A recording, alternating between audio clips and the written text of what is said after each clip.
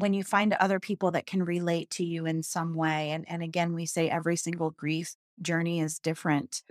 I have friends that have also lost a child, and you look at each other and you're like, yeah, uh-huh. You don't even have to say anything. It's just a nod of the head and a little bit of an extra hug, and Mhm. you kind of get each other.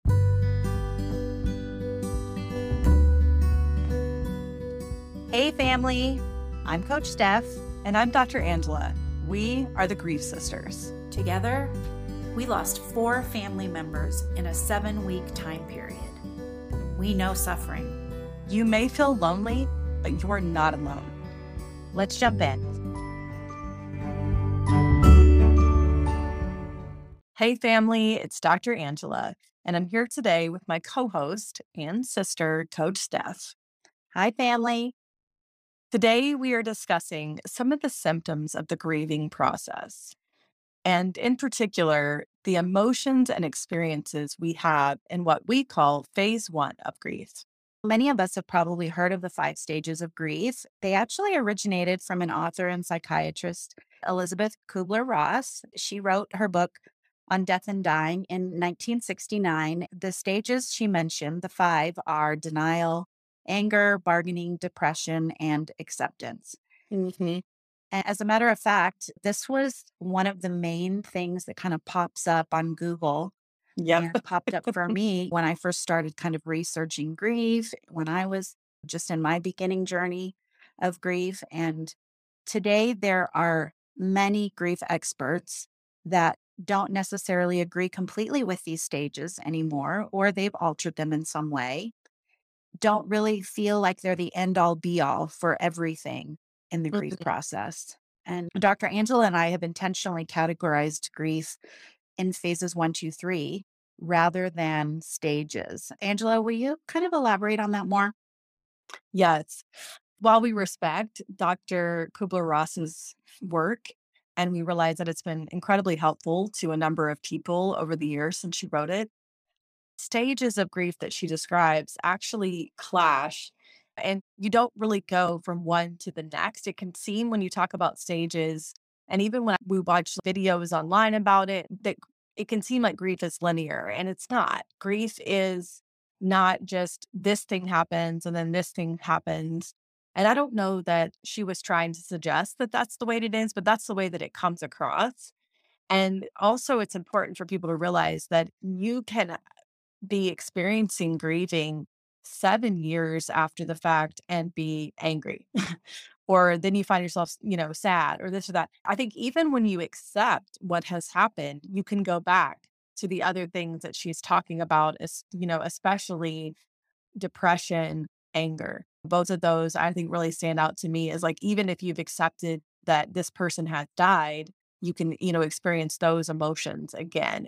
And I think we just want to be clear that grief evolves and that every phase in grief can include both difficult and warm emotions. That's the other thing that I see that's sort of missing from the stages of grief is that there's a lack of recognition that sometimes grieving is laughing, sometimes it's joy, sometimes it's recalling how much this person meant to you and moments you had with them that really filled you with joy, or moments with your pet, because there are different kinds of grief that we want to tackle in this podcast. Whether you have experienced the grief of a chronic illness diagnosis, terminal disease diagnosis, your body's just different than it was previously, shifts in your body, divorce, changes in relationships, a breakup, or then the loss of a loved one, a beloved pet. We feel like that the stages of grief are not necessarily the most helpful way to talk about the grieving process, but instead, we feel like phases of grief talk about how grief shifts over time. For sure. Today, we're focusing on that phase one part. I think theoretically, we could say anywhere from 6 months to a year. It could last longer, it could be shorter, it could depend on the type of grief that you're dealing with, right Yeah. now. Yeah. I mean, if it was the grief of a loss of a job and then you got your dream job because you were fired from the job you hated anyway, like that grief maybe isn't going to last as long. But nevertheless, those shocking feelings and difficult feelings can be there. For me, grief, the only thing that I can really equate it is definitely pure shock. And in that very, very first week or 2 or 10, that imagining feeling that shock over and over and over again for various reasons. And Yeah, right. So I just want to, I think that that for us is the defining factor of phase one is shock. yes. That you like, oh my goodness, this thing has happened. Yeah, I mean, it's a really good way of putting it because for those first weeks and months, and in my first weeks and months after losing Mason, my son, who was 22 and died of a sudden cardiac arrest unexpectedly. And then very soon after, we lost our dad. And then I lost Grandpa Bill right after that as well. In such a short time, I felt just uncontrollable sorrow. I mean, the tears just did not go away. And I remember I had one of my very best friends, Kathleen, who basically was at my door and at my side from the moment she found out. A couple of days in, she showed up with this big box of tissue boxes, like 5 or 6. And she just started angrily, like walking around the house, plopping tissue boxes around and then walked over to me. And apparently, I had a roll of toilet paper under my arm and I'd been carrying it around for days. And she ripped it out of my arm and shoved this box of tissue. And she said, now I can move on. Like for her, just realizing those, I mean, like we talked about that. The tears are just they just fall uncontrollably, and I had difficulty sleeping, but I don't really remember that. You have that memory for me that I didn't sleep very well. My memory loss was very, very difficult in many ways, and feeling overwhelmed with the arrangements of having to fly to Utah to pick Mason up and sort out and sort through all those things. Thankfully, Steve, my husband, and our sister and my mom were there having to worry about my teenage daughter, who was Mason's sister, who was a freshman in high school at the time. And just literally the inability to think straight, grasping at words, and being on autopilot. Those are all things that we could spend an individual episode on each one, but those are all natural, normal things that anyone in phase one could be feeling at any moment or even simultaneously. Angela, what was your first weeks like? And in particular, how did you feel the shock initially? Yeah, I resonate with some of the things that you said, certainly. And I think it's important, listeners, if you skipped ahead and just come right into this episode, welcome, family. We're glad you're here. In episode one of season one of this podcast, we talk about our own stories. We talk about the 4 family members that we had die in 7 weeks a number of years ago. And so we're both speaking from our experience of those the weeks following those weeks of hell. Like, what did it feel like to be in phase one? And for me, shock. Well, and I just, for you, stuff, I feel like it just the toilet paper is so emblematic of the fact that just you were so in shock that it's like you didn't even realize that there was, you didn't, there was no care in you that like what you used to dry your tears or to like, blow your nose because you were just like, I'm just a grieving mom. And this was, I mean, so it probably didn't even dawn on you that you had toilet paper under your arm, you're just No, in, no. I mean, right? well, that's why like she kind of brought me back into reality at that Yeah. moment, and her own like frustration of just like trying to fix things. And for her, like that fixed it for that moment. And it was a win for her to change out my toilet paper roll with some soft, nice tissue Yeah. that my nose probably so desperately Appreciate needed. it. Yeah. And that's a good friend. So I resonate with the constant tears. Like when I think back to my shock and just like my experience of those deaths and then the weeks following it, it was like I cannot stop crying. It just flows. It's just going and going and going, and, like, when I think that they're gonna run out, they don't. I'm just I remember being kind of baffled, like, how is it possible that I have this many tears ready on, like, fresh straps, you know what I mean? Yeah. I really went into in the first few weeks though, like my trauma response was and always has been just hold it together for others and fall apart when you're alone. Mm. Do and avoid. Like keep busy. Do and keep busy. So that goes back to the busyness that I was talking about in the first episode of just like my sort of tendency in life is avoid and keep busy. And so it was even though I was crying a lot, I wasn't really thinking about the crying.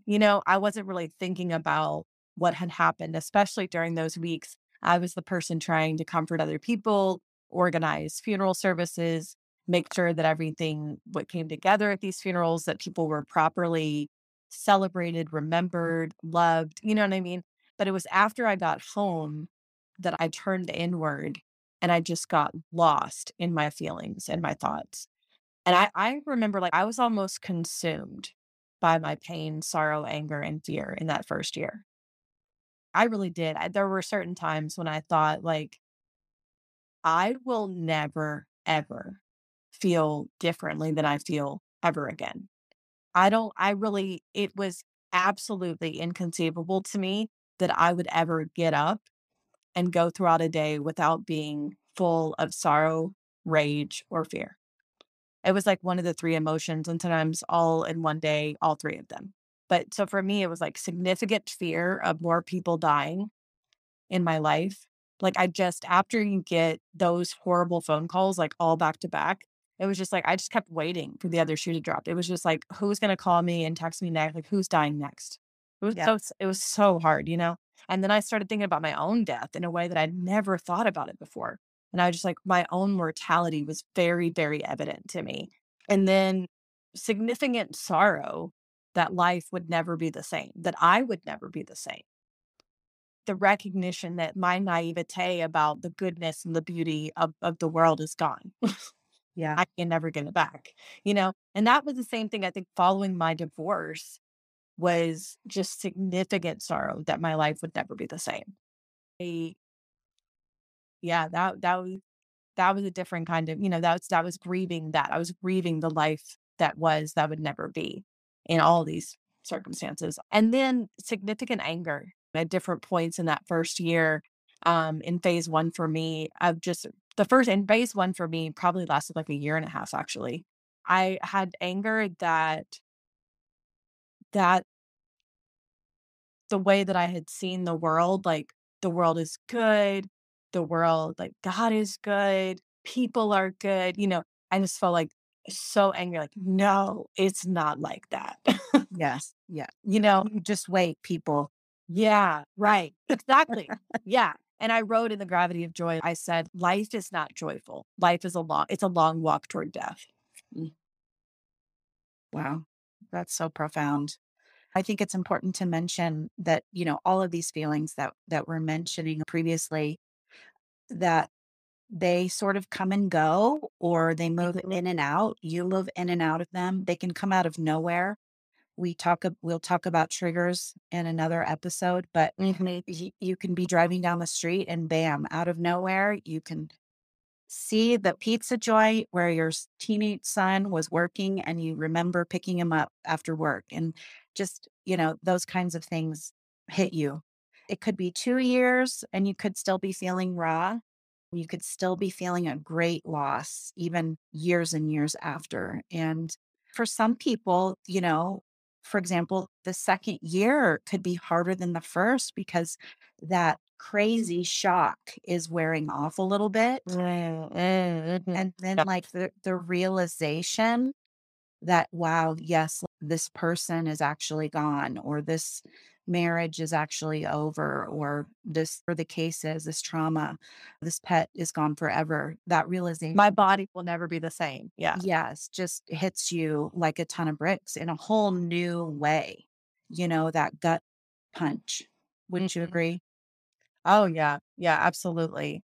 I feel like that you've given this metaphor of having a cement backpack Huh? that, particularly like after Mason died, and then, definitely our dad's death and your grandpa Bill's death, like only compounded it. But like you immediately like got a cement backpack. Can you tell people about that? Sure. I use this phrase a lot with people and I feel like it resonates pretty well. I've coached hundreds of women over the years in health and fitness and accountability pieces and you find that so many people that struggle in those areas also have had a traumatic event. So I'll have women come up to me and or at church or even say, Coach Steph, I've got my cement backpack on, but I'm getting stronger. And so Oh, mhm. many of my friends and family and clients have heard me talk a lot about that. And I think that for me, feeling kind of like moving from phase one to phase two begins when you realize that that backpack is there and it will be there forever, but maybe it's just a little bit lighter because you've come, to realize that although it's gonna be there, I am kind of moving through this a little bit. And so I never say that the backpack gets emptied. As a matter of fact, as you mentioned with compound grief and difficulties and life just being hard, sometimes another brick gets put in the backpack. Mhm, And so we walk with it, it becomes part of us, but it's behind us in a way. It's not in front of us. It's something that you begin to carry with a little bit more strength and power if you will allow yourself to look for and be open to joy mhm, and mhm, move through grief rather than just try to slide by it because that doesn't work. mhm, mhm. Yeah, wow, that's a powerful metaphor. It's really helpful. I definitely feel similarly, I mean, I really I think that I definitely put on my own cement backpack and that it's always there. And, some days it feels heavier than others, even almost 6 years later. At the same time, like, I feel that I've learned how to ask other people to help me, to walk with me as I carry this, and that makes it like you carry it differently. So maybe, it's like, so it's not that I ever put it down or like entirely take it off, but Right. that I find like new ways of carrying it. Hmm. Yeah. So I'm just able, but you're just walking forward. Like I'm not sitting down with it. Like that's the important thing that I'm hearing you say is that we keep walking forward with it. No, I love what you're saying because, when you do have a heavy backpack in real life, say you're hiking, or sometimes you take it off and you carry it in front of you, or you move it to the front of your body, or you're going up a heavy hill and you're afraid the backpack's going to pull you back. So you have to adjust it to one hip or another. Or maybe you even give it to someone else for a little bit and then they give it back to you when you're ready and strong enough to take it. And that makes me emotional to think about that because it it's something that sometimes when you're deep in grief as we were, as I was, not realizing my husband's carrying a backpack too, and so is my daughter, and so is my sisters, and other people are, could be in a place where they're already carrying a backpack and something else happens to them. And so now they're carrying 2, or the load just got heavier because the backpack just got filled up again. Mhm. I don't think that I'm very good at giving the backpack to someone else and letting them carry it. No, no, I don't know that I've done that at all very well in the last almost 6 years.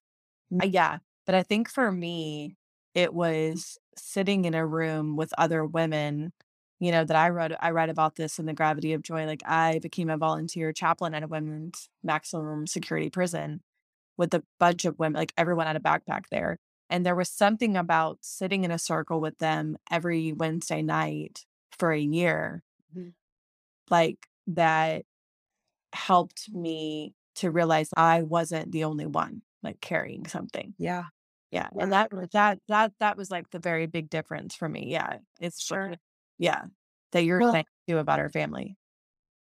totally. And I think like you just had something, I just kind of a light bulb went off in my head as you're talking that sometimes because we are in the phase of our grief process where we want to help other people, even though our journey is far from done.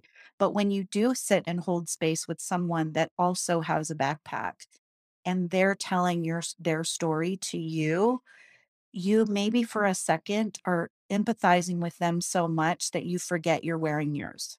Yeah.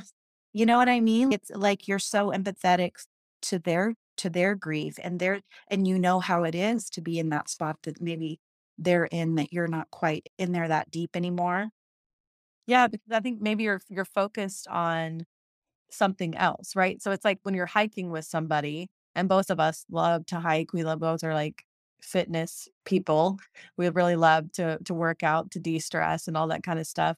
And so when you're hiking with somebody else, a mountain doesn't feel as tall or as hard as when you're alone. Uh, Or if you're alone and like caught up in music, it also helps, or into a podcast, so maybe there's something about when you're sitting with someone else who also has a cement backpack because they've also been through hell and back. You're like, oh, you're so focused on the connection you all have and the shared lament and the compassion, and the empathy that yeah. you're not thinking about, so similarly, like when you're walking up a mountain, you're not thinking about how high it is, about like the elevation and how you can't breathe or how, you know what I mean? You're Yep. thinking about that connection, the conversation you're having, or the music you're listening to, or something like that. Sure. Like Yeah. even like you're carrying it together. Yeah. It becomes a joint, yeah, a joint thing. Like I can't carry in an entire couch by myself, but if someone helps me, I can do that, and Mhm. you become stronger by working through it together. So I love that too. Well, let's take a break. And when we come back, we're going to talk a bit about how Steph and I navigated phase one. Sounds good.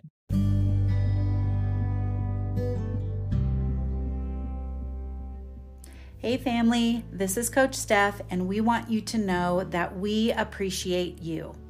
If you wouldn't mind, and especially if you found our podcast helpful, please follow, rate, and/or officially subscribe to our podcast on whatever platform you listen to us. This helps us grow and gets the word out to more listeners who really and truly need us. You can also consider supporting us even further by pressing the support button in our Anchor podcast link found in the show notes. Even $1 a month is helpful for us to continue to bring amazing guests and content to your ears. Thank you so much for listening.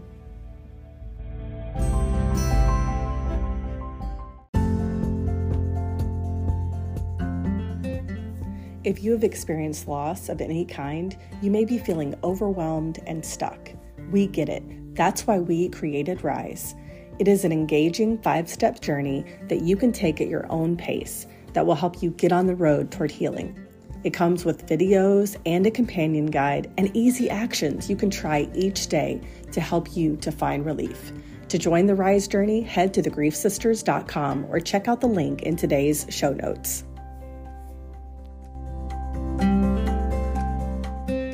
In this next part of this episode, we really want to talk about how we navigated phase one.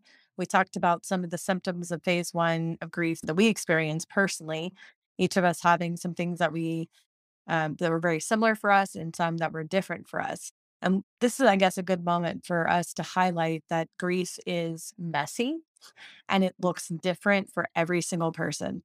And so while the defining factor of phase one might be shock, like, holy moly, this is my life now. I cannot believe it. I cannot believe that this has happened. How we respond to that shock, how we deal with it, the things that happen in us as we're navigating that shock can look different. And so whether you resonate with things that Coach Steph and I were saying or not, just know that if you have just experienced the shock of grief, whatever way that you're trying to get out of bed every day, the fact that you're just like listening to this, we see you, we lament with you. I think that this is a good time to have a little bit of a discussion on that feeling of like one step forward, two steps back, or Hmm. or Hmm. three steps, right? Or Yeah. four, because when you're deep in that grief, and we had many, many discussions that first year or two about just like, when is this going to end? And what is this going to look like for us in the future? And am I ever really going to be happy again? Hmm. Sometimes just when you get that glimpse of something that you are a little bit joyful about, your own emotions take over and you say, wait a second, I'm not allowed to be happy again. Or someone says something to you that makes you feel bad or guilty, or someone expects you to be over it after a year. How do you feel about the one step forward, two steps back scenario? Yeah, I think that that's a good way of putting it. That's how it is for the healing process is is like that. It's, you know, one moment you feel like, "Oh, wow, I'm able to actually laugh again." Like you I remember in phase 1 of grief, I mean, there will be moments where you're laughing and you think you're laughing at a TV show or something that your kid did or somebody else's kid did, or you're laughing at a memory that you have of something related to your grief, and you're like, "Oh, wait, whoa, I'm not allowed to be a laughing person."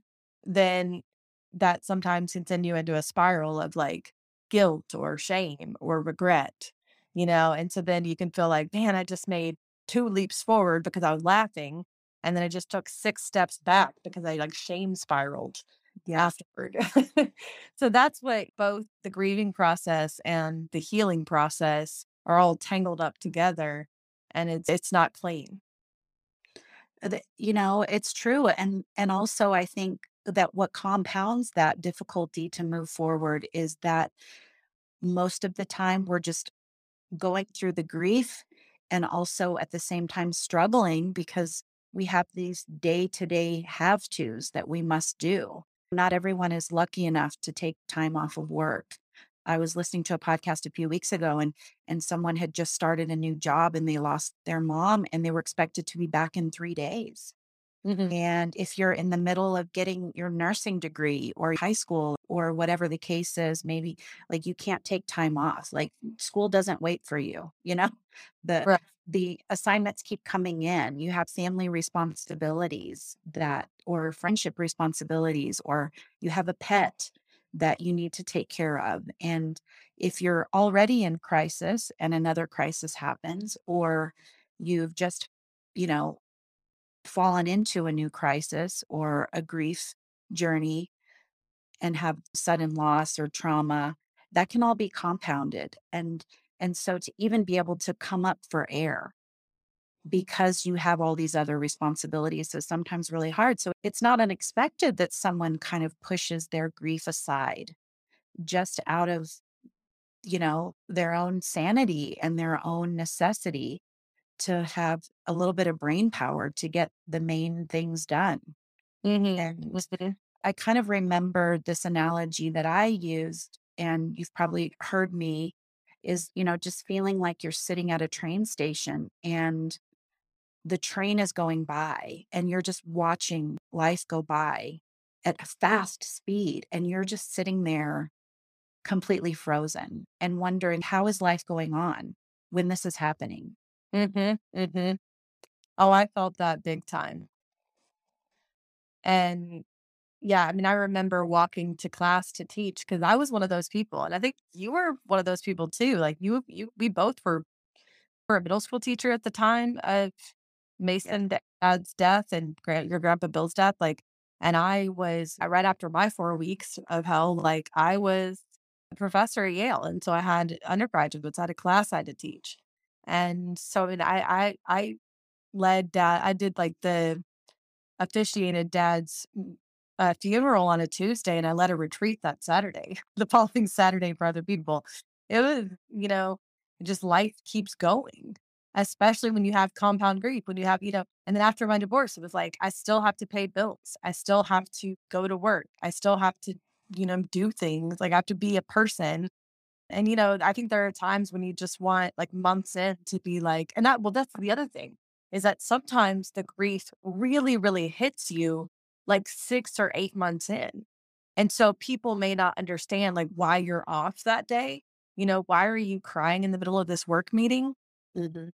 Because because they're not expecting that it's going to be 8 months later. They're like, well, if it was the week after your dad's death, maybe, or after your divorce, I'd maybe be crying in this work meeting, but really grief hits you a lot later sometimes. Yeah. Yeah. There's certain days that are just particularly difficult.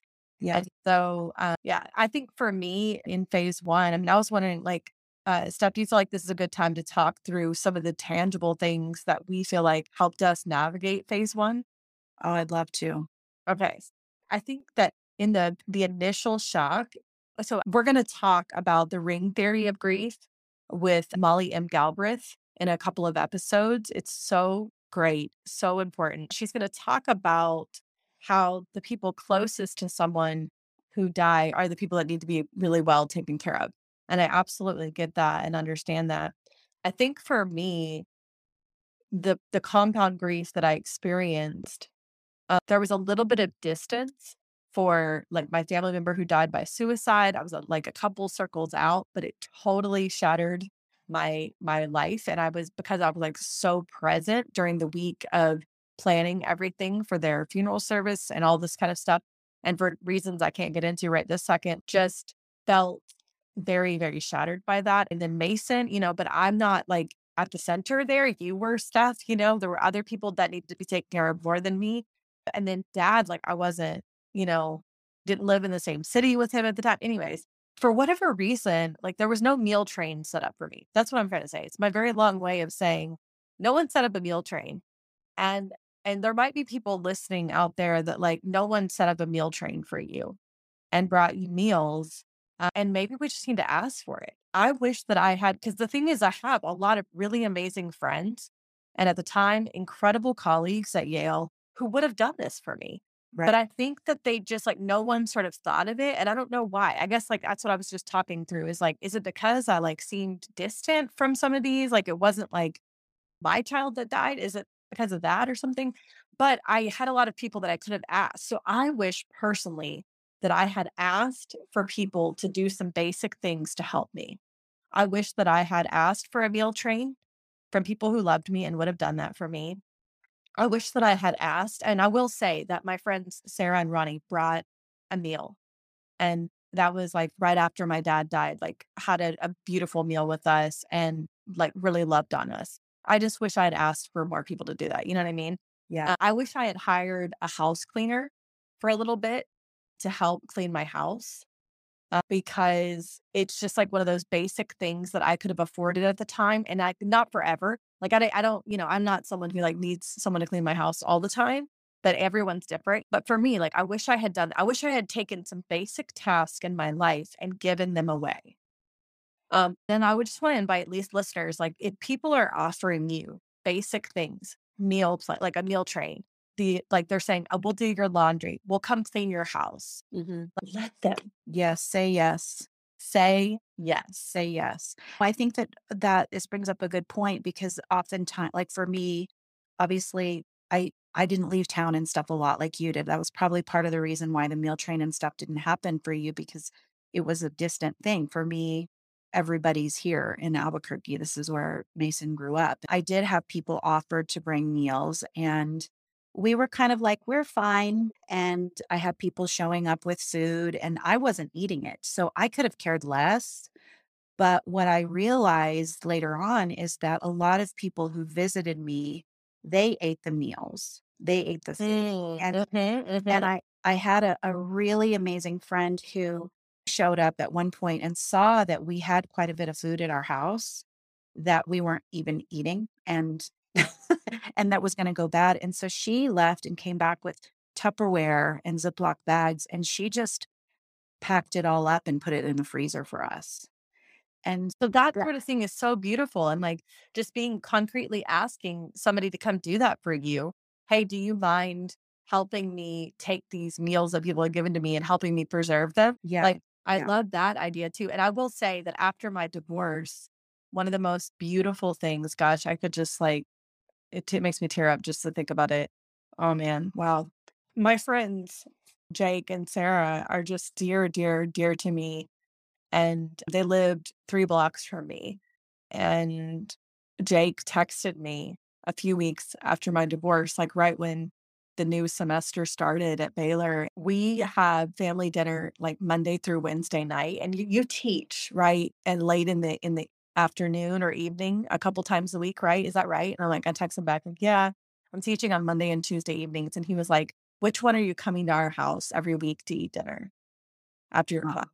Oh, And I was just like, "Oh, like, I chose Tuesdays," you know? yeah. And I was just like, I'm gonna be there." And he was just like, or Mondays, I chose Mondays, but every single week, I got to go to their house and have this family dinner with them, and I just felt so much less alone in what I was going through, you know? And it's hard for some of us to say yes to stuff like that because we think like, "Oh, I don't really need it," or "I'll be fine," or what any other sorts, but say yes. Yeah. Like, if people invite you, or if no one's inviting, invite yourself because people want to help. I think we think that they don't, and they don't see our pain and don't care, but a lot of people just don't know what to do.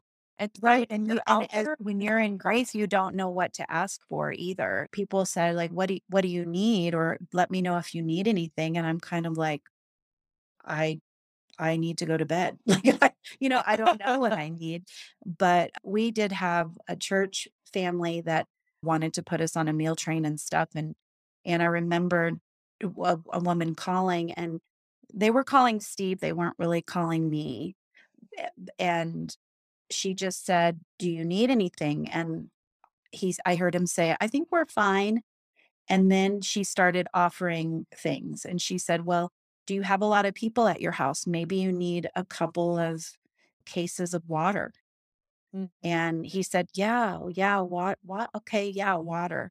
And then she said, again, I heard him say, "I think we're fine with food." And she must have said, "What about breakfast burritos tomorrow morning?" yeah. And I heard him say, "Yeah, breakfast burrito." Yeah. I think it's hard to know what to ask for. Hopefully, there's people out there too that, maybe have been through grief, or if you're just listening because you want to support someone else who is in grief, that it can be as easy as somebody brought me one day, my neighbor said, "What do you need?" And I said, "I need coffee creamer. I'm out of coffee creamer." Yeah. And people just keep showing up, drinking my coffee and using my coffee creamer, and it's gone. And like left this huge, care package on my porch and just said, "I got you." See, that's the sort of thing that can, like, elicit anger and grief. You're like, "Just like my family members are gone, so is my coffee creamer." That would be me. I would be, like, the very dramatic person that would be like, "Everyone's gone, and so is my coffee creamer." Right, right. But, yeah, no, I love that, and I guess what we're trying to say is if there's something that you need, even if it's simple, try to reach out and to ask and to see if a neighbor, someone you go to church with or synagogue with, a friend, a coworker can help you out because I think you will be surprised by the people who want to help you, especially, after you've gone through something really difficult. And then two, like if you're listening and you want to support someone who's in grief, sometimes the simplest things, it's just giving them 3 things and saying, "Can I do this for you? This or this?" That will just spark something in them. "Oh, actually, yeah, you could do this for me." And it's usually the simplest things. The other thing that I think is important to highlight is just like allowing grief in during phase 1. Yeah. For me, that meant finding a time every week to really allow myself to grieve openly and deeply so that I could keep going to work, paying my bills, doing the stuff I had to do. I was okay. I can't, I started crying during this work meeting, but I need to also do A, B, and C today. And so I'm going to table this and I'm going to make a little note to myself. And this thing that has been triggered in me, I'm going to address this on Sunday morning. For me, I found it very helpful to just like say Sundays from 9 a.m. to like 3 is my time to grieve. Like, that's what I did. Every Sunday, I just spent all Sunday morning grieving. And it was just like, that was my time to allow myself to very openly and very deeply grieve. And then for me, I think it's important that in a time like that every week to create comfort for yourself. It could be a couch or a chair you love, maybe a special blanket that you use, this cushion that you sit on. You could have a special set of candles that you light. This is my grieving time. I'm going to light these candles. I'm going to think about this thing that has happened in my life and I'm going to grieve it, and then having maybe some coloring books around or paper that you can write letters to God or to a person or to yourself. or draw pictures and stuff like that. So just creating a space where you can feel comfortable and openly grieve. I did that quite often, and I didn't intention I wasn't as intentional as you were with creating a time and a space. I think that, you know, for me, I kept myself pretty busy, and luckily I had 126 grade students that lit my day up Mhm. in such amazing fun ways and were so supportive of me. They knew what had happened when I came back to work. I was lucky enough to have teachers leaving little notes in my mailbox every day. And I know that not everybody has that kind of support system at work. And so, first of all, if you didn't have that, I'm sorry that you didn't have that support system. Because you're allowed to say, I should have had that for sure. But I would really miss Mason, and I would just put one of his sweatshirts on, Mm, and wow, that gets me every time, and to mhm, mhm. spend some time. But I saved a very few of his baby clothes, and I know exactly where they are to this day, and every once in a while I go into my closet and I find them and I refold them 2 or 3 times and Mhm, put my hands on them and mhm. allow myself to really feel that. And for him, at that age, I think I told you, Angela, that Mason had one of those salt lamps, Yeah. Himalayan salt lamps, and when we went to Utah to bring him home, I brought that home with me, and it's lit in my bedroom 24/7. It never goes off. Mm, I see it, it's a memory, and I think that also for me, podcast is, another reason that we have this podcast is because they were so helpful and valuable for us, and particular me taking a walk and just listening to someone else's story and allowing myself to feel empathy for them and for myself, to give myself grace for not doing the things that I thought I was supposed to be doing. I had a friend who just she had lost her dad 3 or 4 years before, and she got through that with yoga, and she just kept inviting me to yoga. And some days I wouldn't even answer her, and some days I would say yes and then forget, and some days I would go, and she just never stopped asking me. mm. And Yeah. that was so great, and I would half the time it was hot yoga, I would just lay on the floor and cry the whole time, and I would just put put a towel over my head so that I didn't, freak out people next to me. But it was a great quiet space and with beautiful music. Don't be afraid to create those new habits and to allow yourself to feel that, because what you're feeling is not just grief, but you're feeling love at the same time. Mhm. Yeah, my spiritual director, when I was talking to her about grieving, said to me that grief lives in the body. And that's why the book, The Body Keeps the Score, is so helpful after trauma, realizing it's true, like grief lives in the body. And so she said, when in doubt, like do something for your body. Don't try to think your way out of grief and out of traumatic situations and crisis. Do something for your body. And so taking walks, I can understand why that was so helpful to you. It was really helpful to me too. I would take long walks and cry all over the city of New Haven. Sometimes I took a walk and vented to other people. Sometimes I took a walk and vented to God. Sometimes I listened to music and I found that to be really soothing and helpful to me. And yeah, for me, both after those weeks of hell and then after my divorce, like breath work, stretching, and yoga and guided meditations have been just life changing for me. Like I cannot stress enough how much like starting every day with a guided meditation and then with attending to my breath. And there's like all different kinds of breath attention stuff that you can do that you can find online. Yoga with Adrienne, it's free. She does these 30-day journeys to start every year that are so helpful in people's lives. And she teaches a lot of like breath work in her, and then also just like stretching and taking care of your body and like really attending to how you're feeling on any given day. And as you do the journey with her.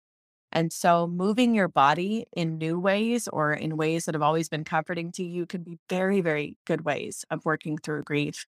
And then also like in in those times of deep grieving, sitting in silence can be good and just allowing the silence to calm you, to minister to you, to comfort you.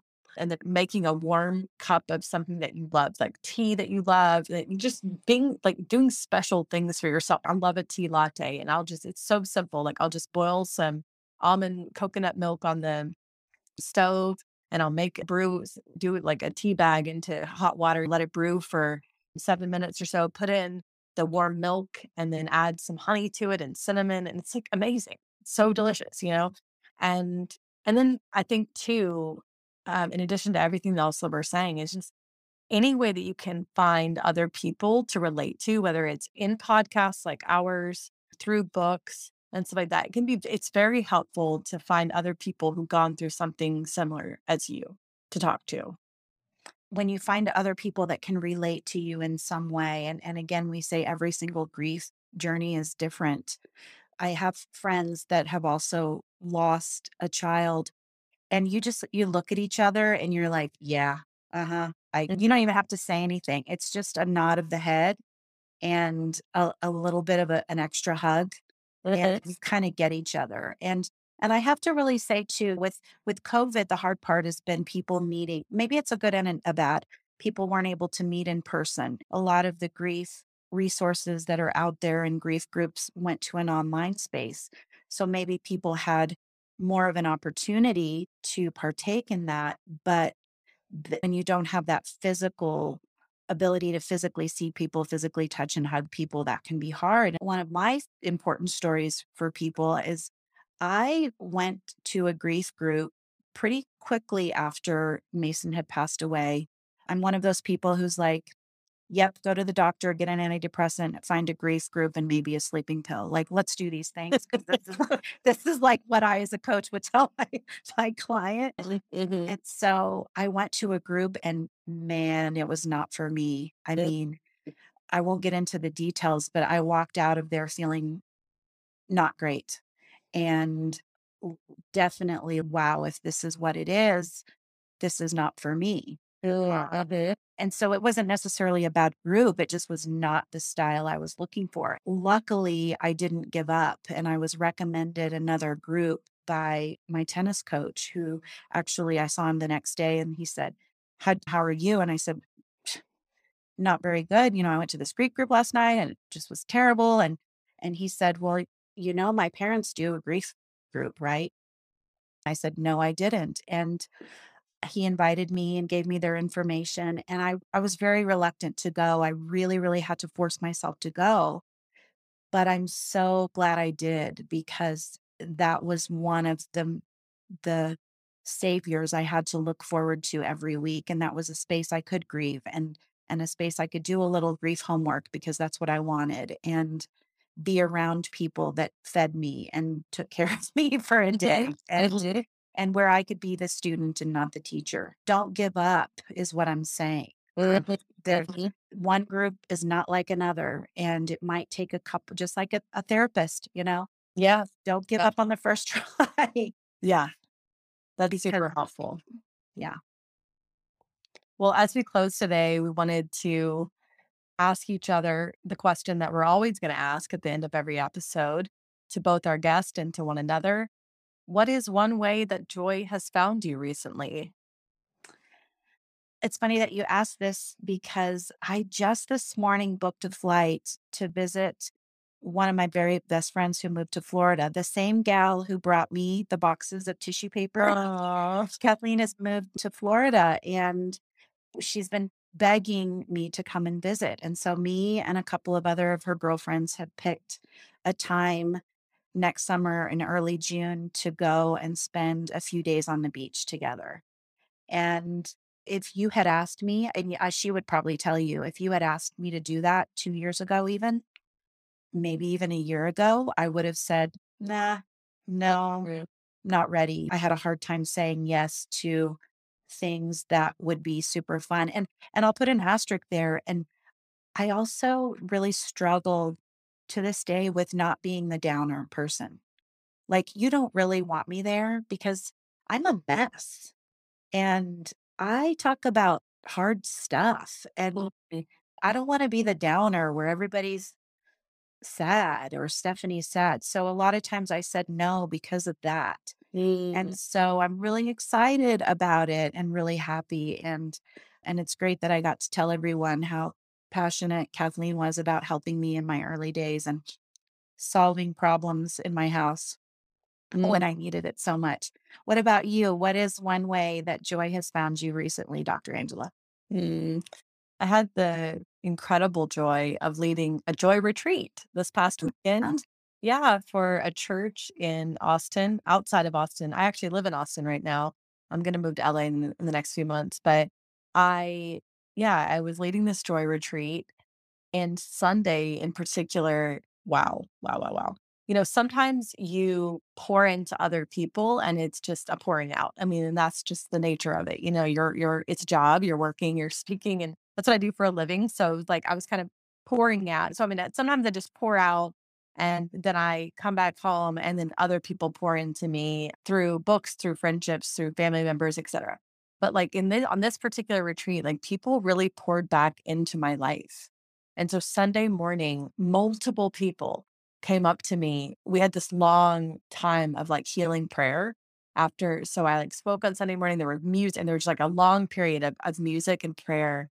And people just came up to me and shared what they were thinking, what they were feeling, and then really encouraged me. It was so life-giving.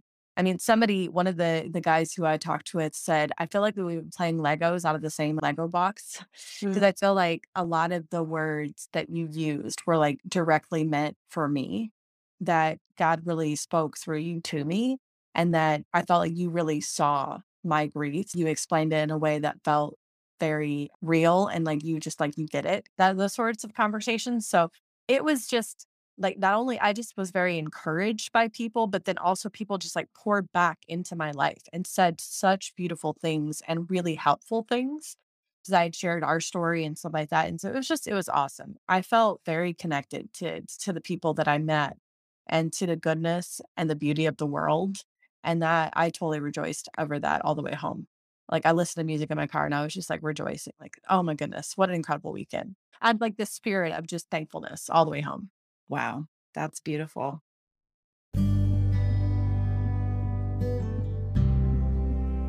Don't forget to head over to our website, thegriefsisters.com. We have a free gift for you. It's a 5-day grief meditation audio track that helps you manage anxiety. It includes a 10-page printable journal that walks you through each of the 5 days and provides a way to help you track each day. You can also find another audio version of the grief meditation track on episode 3 of season 1 of our podcast. We are also currently working on a series of resources and small group opportunities that will be tackling various phases of grief. These breakthrough resources will help you take steps to find the motivation you need to move through grief at your own pace, but move forward nonetheless. So look for updates on our website for those launches soon. Also, please look for our Grief Sisters book club and support group on Facebook. And remember, it's a we don't care if you've read the book club. Join us anyway. All of the links will be available in the podcast descriptions. Thank you for joining us today, family. We are grateful to you and for you. Until next time, let's try to stay open to joy. Because seemingly, against all odds, no matter who you are or what your circumstances are, joy can always, always find you.